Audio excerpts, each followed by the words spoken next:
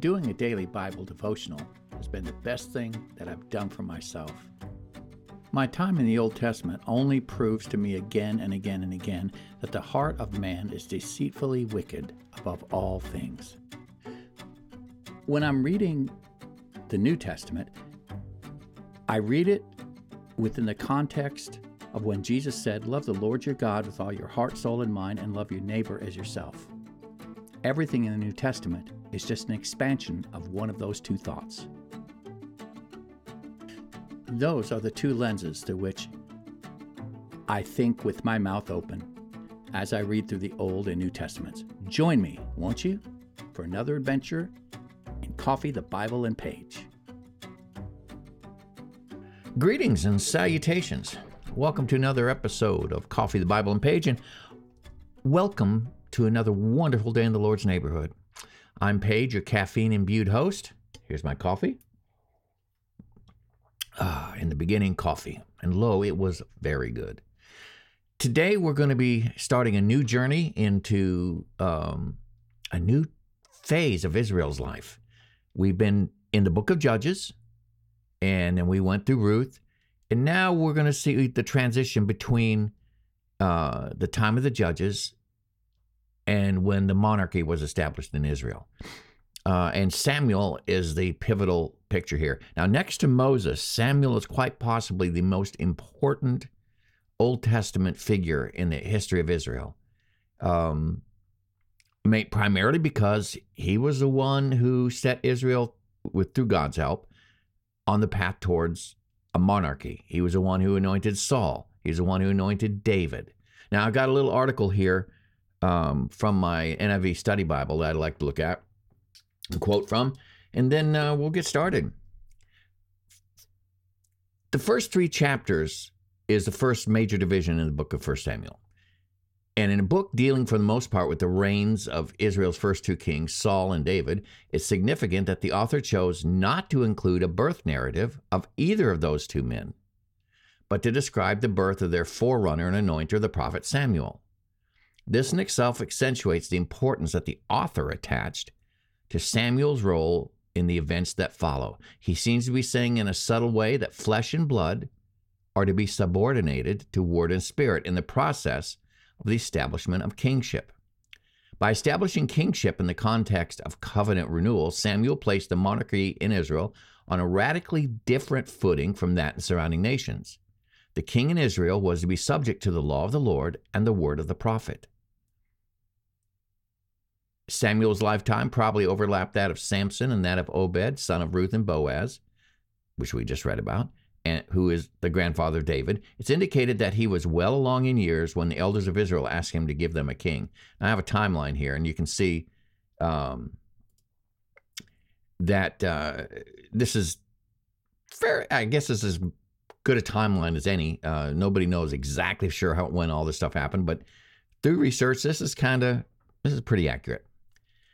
We see Israel entering Canaan with Joshua just before, right around 1400, and Judges begin to rule. Then the birth of Samuel is about 200 years after Judges started. Saul is named king when Samuel is 55 years old. David is named king when Samuel is, let's see here, almost 95 years old, it looks like. Oh, my goodness. And then you have Solomon's reign, division of the kingdom, book of 1 Samuel written, etc. All right, so you can just see Samuel is a prophet, and he was well along in years before he ever got around to setting up the monarchy through God's help in Israel. Now, there's an issue with the monarchy in Israel, and this is a part that always puzzled me. God doesn't have a problem with kings. There's no problem with kings. If a king if a king or queen bows his or her knee to the word of God, and recognizes God's sovereignty, then a kingship under the lordship of God is a wonderful thing. And the fact that Israel wanted a king isn't in and of itself a bad thing. And we're going to see that later on when we get to that point. But we're going to discover that the foundation of Israel's request for kingship was because they were repudiating the rulership of God. It was a vote of no confidence in Jehovah as the Lord of Israel. So while wanting a king is not a bad thing, the reason you want a king is really, really important. And there's a lot of life lessons in that, isn't there? Wanting a great deal of money isn't a bad thing. Why you want the money is a bad thing. What you intend to do with that money once you get it could be a bad thing or a good thing. The money in and of itself is not a bad thing. And one other point as we move on. I taught 1 year of history, world history and United States history in a Christian co-op. And in that 1 year of teaching it, it was the most eye-opening experience I've ever had. We as a class, and myself and the students together, came to this conclusion. First of all, that man's nature has never changed from the beginning of time. And that's really important because history is a tool that has two edges on it, a two-edged sword, if you will. One edge is it's a description of what happened at a specific time, at a specific place, with a specific group of people. You just read the facts. It's like you're reading a newspaper report. The other side, though, history has a futuristic component in that if you accept the fact that man's nature has never changed, and then you look at what happened at a specific time and place in history, you can see how people reacted to a certain set of stimuli. And when that same stimuli presents itself again in your time, in the future, you have a reasonably good chance of determining and predicting how society will react because, well, man has never changed. So history has a immediate context, tells you what happened at a certain point in time, but it also has a futuristic component in the fact that it also is a window into a time in the future when those stimuli re-represent themselves. You can understand what's going to happen in the future. So it has a immediate and a future context. So having said that, we're going to be looking at, we're going to start reading here in 1 Samuel chapter 1. There was a certain man from Ramathaim, a Zuphite from the hill country of Ephraim, whose name was Elkanah, son of Jeroham, the son of Elihu, the son of Tohu, the son of Zuph, an Ephraimite. He had 2 wives. One was called Hannah and the other Peninnah. Peninnah had children, but Hannah had none. Year after year, this man went up from his town to worship and sacrifice to the Lord Almighty at Shiloh, where Hophni and Phinehas, the 2 sons of Eli, were priests of the Lord. Now Shiloh is a town in Ephraim between Bethel and Shechem, where the central sanctuary and the Ark of the Covenant were located. After they brought the Ark of the Covenant across the Jordan with Joshua, it got set up in Shiloh. And I have a map over here, and you can see Shechem in the north, Shiloh in the middle, and Jerusalem below that. Shiloh is right between Shechem and Jerusalem almost entire, right smack in the middle of it. In the land set aside for Ephraim. Now, whenever the day came for Elkanah to sacrifice, he would give portions of the meat to his wife Peninnah and to all her sons and daughters. But to Hannah, he gave a double portion because he loved her, and the Lord had closed her womb. Because the Lord had closed Hannah's womb, her rival kept provoking her in order to irritate her. This went on year after year. Whenever Hannah went up to the house of the Lord, her rival provoked her till she wept and would not eat. Her husband Elkanah would say to her, Hannah, why are you weeping? Why don't you eat? Why are you downhearted? Don't I mean more to you than 10 sons? Once, when they had finished eating and drinking in Shiloh, Hannah stood up. Now Eli the priest was sitting on his chair by the doorpost of the Lord's house.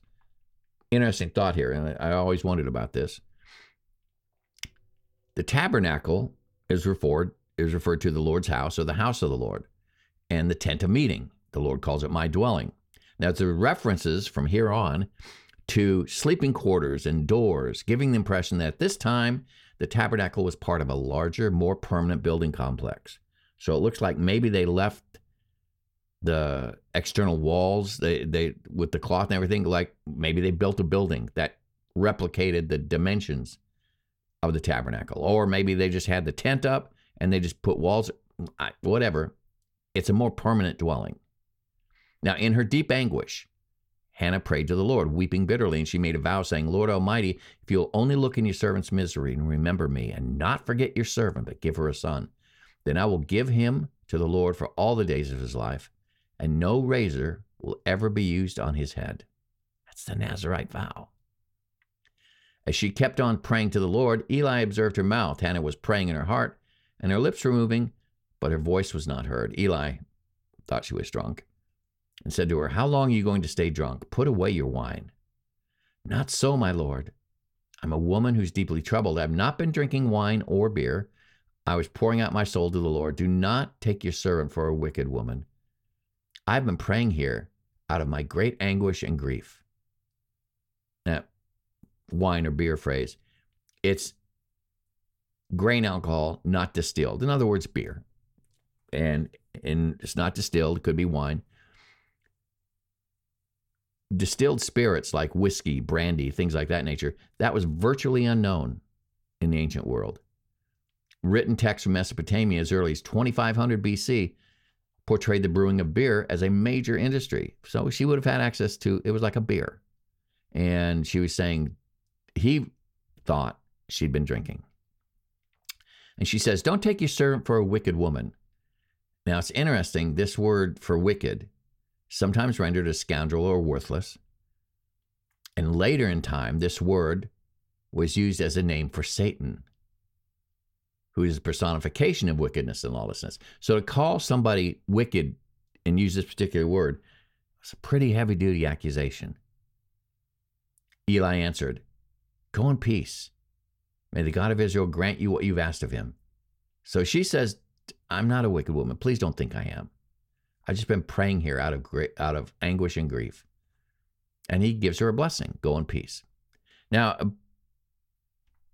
I don't know. It's something bothers me here that Eli was so quick to jump the gun and accuse her of drinking when he obviously did not know what the truth was. How many times do we do that in our lives? Where we see somebody doing something and we automatically assume one thing when in fact it's another.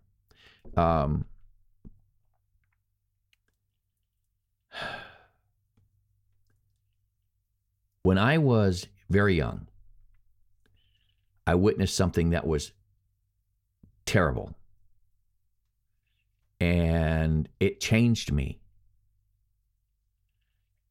I won't go into details, but just know that it was quite possibly one of the most horrific things a 5-year-old child could ever witness. And it changed me.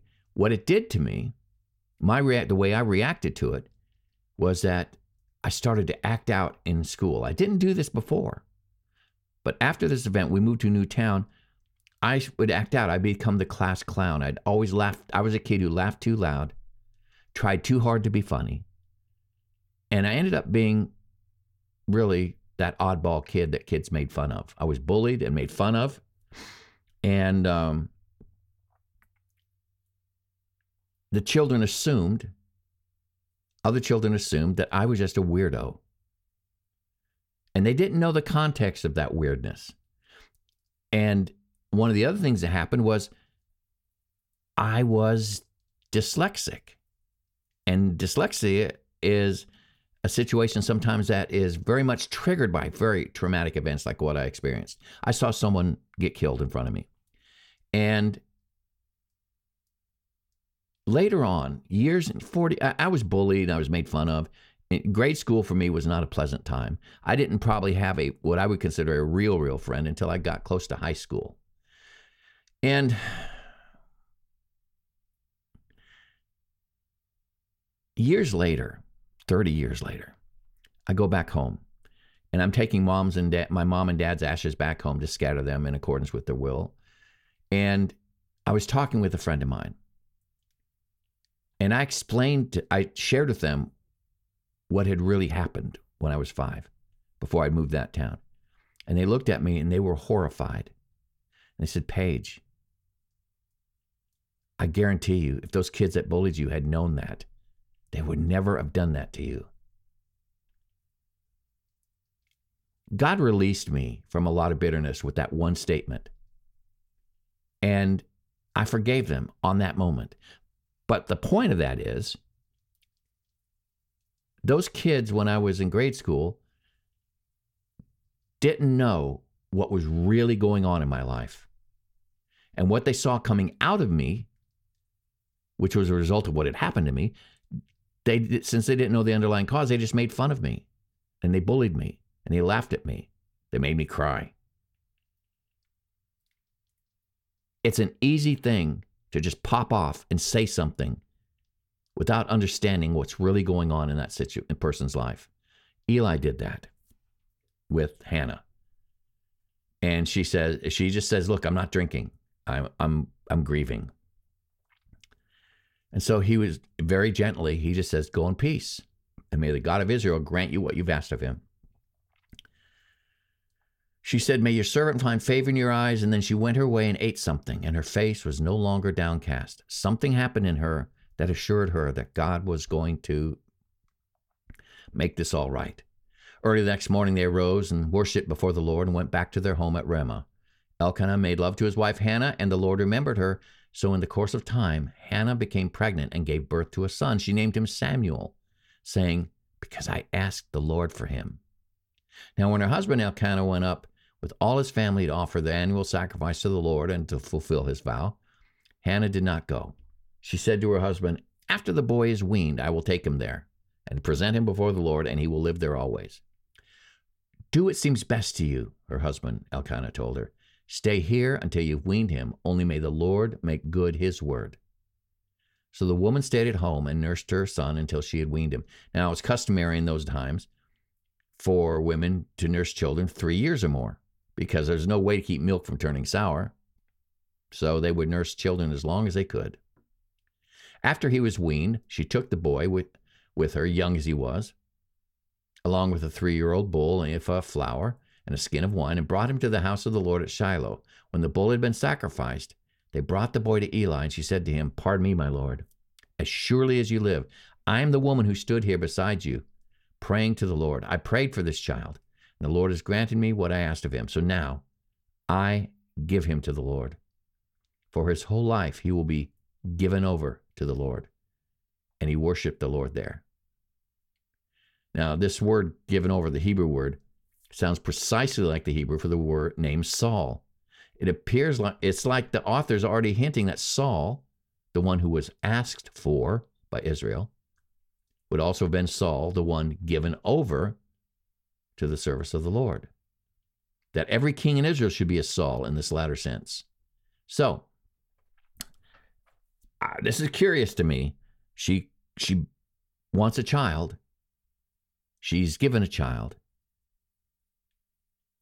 And now she's going to take that child and turn him over to be raised at the temple by the priests.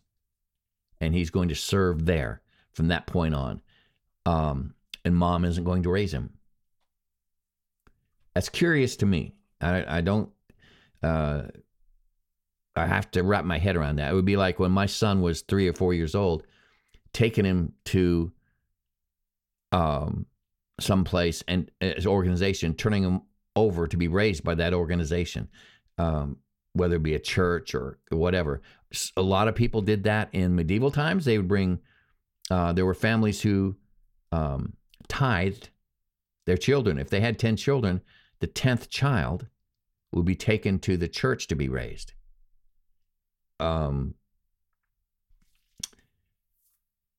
Oh gosh, there was a woman composer. I can't remember her name at the moment, but she was a 10th child, and her mother gave her to the church to be raised.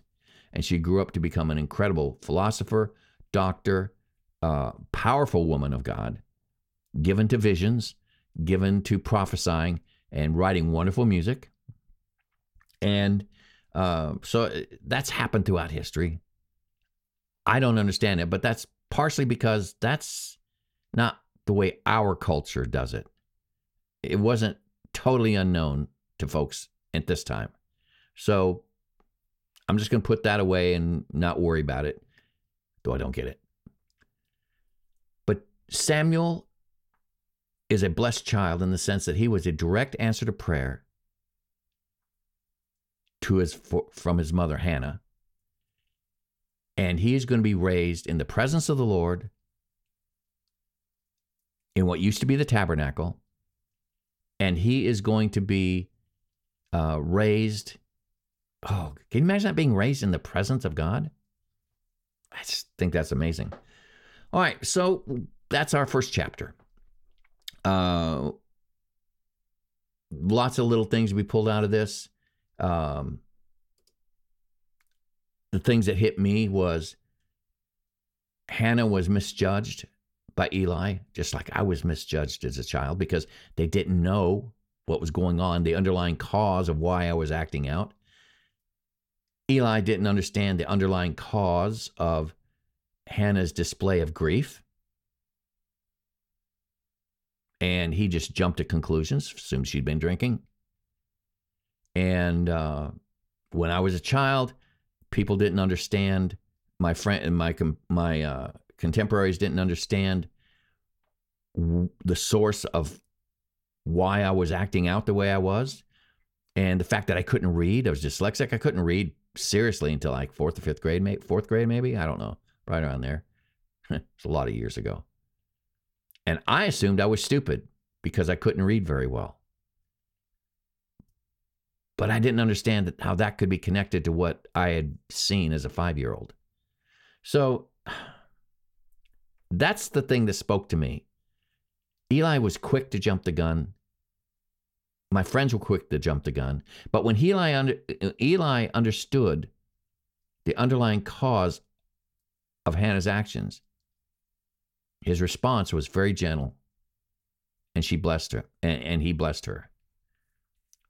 When friends who had made fun of me acted like they did towards me, discovered why I had been the way I was, almost instantaneous repenting on their part and apologies. It's if we're going to walk away with a lesson from this, I think let's make that the lesson. Don't be quick to judge. You don't understand what somebody's going through. When you see them acting out in any way, shape, or form, there's something there that you don't know about probably. Don't be quick to judge. All right. As usual, God gives me something to mull about and think about when I read his word. He's always so good that way. Here's my coffee. I'm Paige. Folks, I'm out of here. Have a great day. Bye-bye. I believe in God, the Father Almighty, creator of heaven and earth. I believe in Jesus Christ, his only Son, our Lord, who is conceived by the Holy Spirit, born of the Virgin Mary, suffered under Pontius Pilate, was crucified, died, and was buried. On the third day he rose again, he ascended into heaven, he is seated at the right hand of the Father, and he will come to judge the living and the dead. I believe in the Holy Spirit, the Holy Catholic Church, the communion of saints, the forgiveness of sins, the resurrection of the body, and life everlasting. Amen. So, what did you think about today's Bible devotional? Email me and let me know your thoughts at ffog@me.com.